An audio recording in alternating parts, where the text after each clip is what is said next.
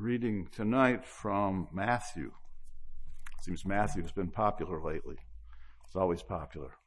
Matthew chapter 11 and verse 7.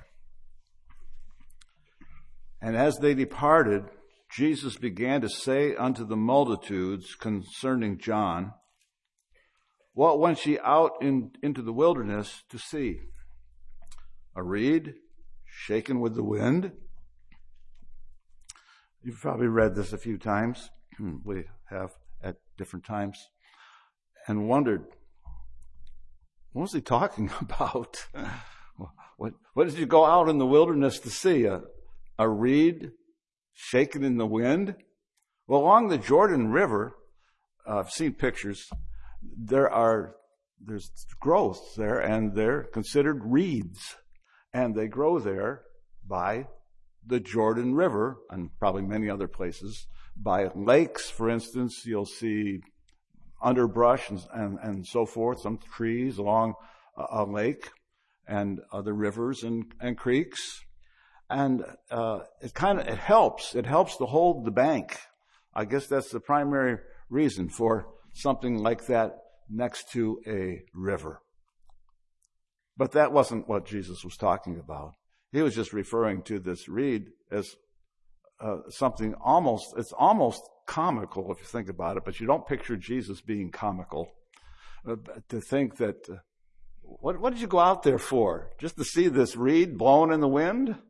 Is that why you went down there to the wilderness? And Jesus, of course, had been preaching to multitudes of people at different points in time through that period of time. And so there was a curiosity. There was an interest. And no doubt many people had heard about Jesus, but still were trying to put two and two together to figure out, what does it mean? Who is Jesus? Why is he here? And they knew there was a Messiah. Some knew about the Messiah would come. And Jesus pointed back at one point to the fact that John, this particular John, John the Baptist, we refer to him as, that he would come before him. But then when Jesus came down to that river to be baptized himself, that's when the announcement was made by John that this is the one. Behold, the Lamb of God that takes away the sins of the world. What a proclamation. It's easy for us in many ways to kind of dissect the scriptures because it's been years and years since that time, and we've had plenty of time to look it over. But for the folks that were right there, they were a little mystified, I think, and curious. And it's a good thing because they got an interest in what was really, really important for their lives. The idea of being born again, we're acquainted with that terminology. The necessity that one's life can be transformed by the power of God, by full surrender, repenting of their sins and forsaking sin, and that the Lord would change their lives. We've seen that in our own lives, where the Lord brought victory where there was defeat. He brought hope where there was hopelessness. And we thank God for that especially. I wanted to bring a reed with me tonight, but I didn't know anybody had any bamboo. Kind of looks like bamboo, I think. But I still kind of picture that fluttering there. It gets pretty tall. And just there, and Jesus points, what did you come for? And I'm thinking, sometimes it's like that coming to church on Tuesday night or any night. What did we come for? Well, my mom said we're going to church. Or my dad said we're going to church. Somebody said we're going. Or you just said, well, it's time to go to church. I'm going to church tonight. But, sometimes we have to kind of stir ourselves to the idea of why did we come to church? Some are talking about having been to Medford. We understand that. That's exciting to do something a little bit different. Sometimes it takes something different to jog our memory and to make us realize why we go to church or why we serve God. Not just go to church. Some people can't even go to church, but they can serve God where they are. And that's a good thing. Jesus went on in this particular account to spell out more of the particulars of John the Baptist and so forth, the little details he threw in along the way. But tonight, we want to just kind of point to the fact that the Lord is capable of doing incredible things for people. His interest is you. His concern is you. He's not concerned about the color of the furniture or the type of altars we have and things like that. They might be important to the architect, but to us, he's interested in us. He's concerned about our welfare, our spiritual welfare, that we can live for him, that we can walk with him, that we can trust him. Trust is a big issue. Lots of people have a hard time trusting people, sometimes because they were fooled by people. But we can trust God. We can depend on God. And we depend on what people tell us about God. So it's important that we all have a reputation that we're believable. If we're not believable, why listen? Why tune in? We want to be certain that the person who's giving us information about God, they actually know what they're talking about. And that's important. Jesus knew what he was talking about. And at the same time was referring back to John. And he basically gave the testimony, John's testimony before them, that you can depend on John. And it was his cousin as well. But and you can see the hurt when John's life was taken and when Jesus found out about that. That was just devastating. Predictable, I suppose, but still difficult to deal with. How hard that would be for any one of us to go through something like that. But we don't live there. We live here. It's not so bad, is it?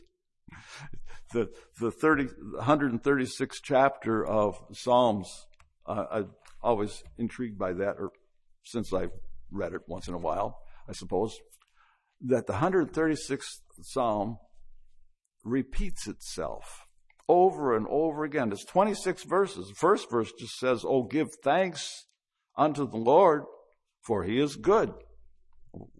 That's good. Then he says, "For his mercy endureth forever." And every single verse says the same thing. His mercy endureth forever. Think about that for a little bit. God's mercy endureth forever. Can you say that about everything about God?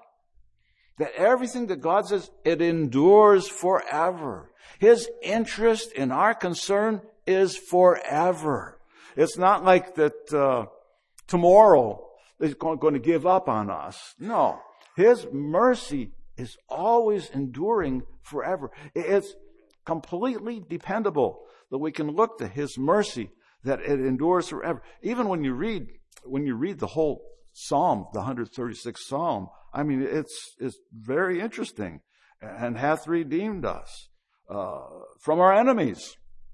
You can take that to work, can't you? And his mercy endureth forever. And so when you get out there in the real world, we can't always live here. We can't always isolate ourselves in the house of God. And I think there's been times you've probably felt that would be better. That would be kind of nice. We just some people say they want to live at camp meeting forever. They want to just go to camp meeting. They want to go to this special place and where everything is safe. We're safe from the world. And then camp meeting ends and we get in our cars and drive home. And then we're back with our small little group where we live. And it's like, oh, wow, this is different. But the Lord's good. He goes with us wherever we go. Well, some of us have been in churches that are very small and others that are not as small. But no matter what, the Lord was there. God was good to be there with us and with you. Many of you have probably had the same experience. And the Lord was right there, and you could depend on him.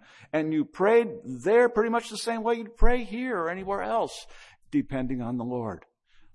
You came to the Lord at some point. God saved you. Another point in your life, one mentioned about being sanctified tonight at one point in time. Another would say that they were filled with the Holy Spirit. As they kept on praying, they just kept on believing God. God was there. That's God. He's dependable. I have an idea that we kind of forget sometimes a lot of things that we should remember. I think recent church magazines, there's a reference to that.